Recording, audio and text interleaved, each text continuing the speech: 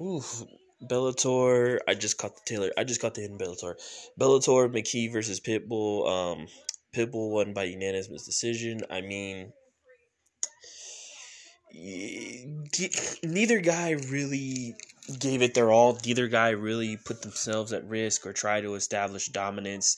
It was a lot of tit for tat. It was the typical fight, between two guys who like to counter.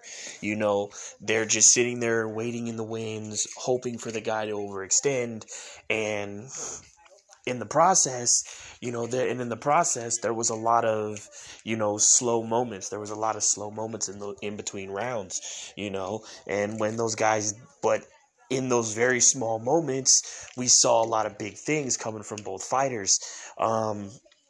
I thought AJ McKee won the fight. I mean, I thought he did more. I thought he took over more in the later rounds. He got a bunch of takedowns, had more ground control.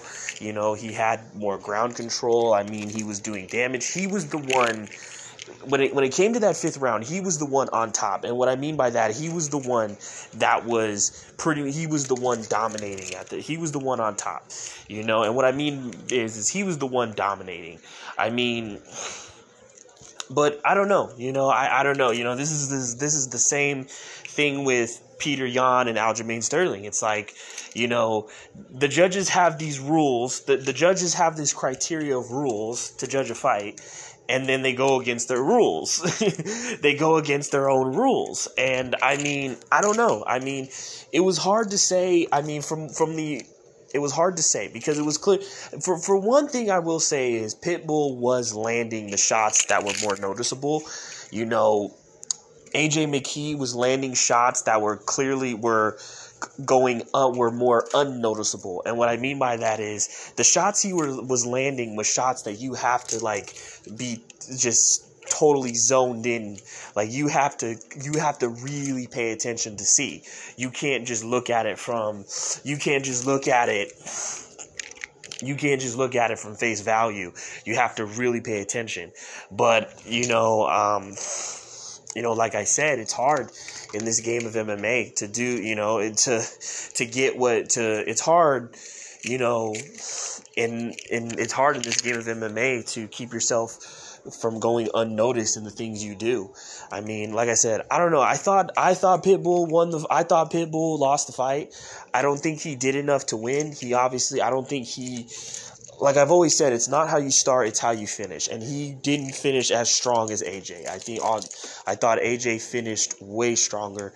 But at the end of the day, this fight reminded me a lot of Wonderboy versus Woodley, where the biggest moments were either at the very beginning of the fight or the very end of the fight. And then you have the in-between.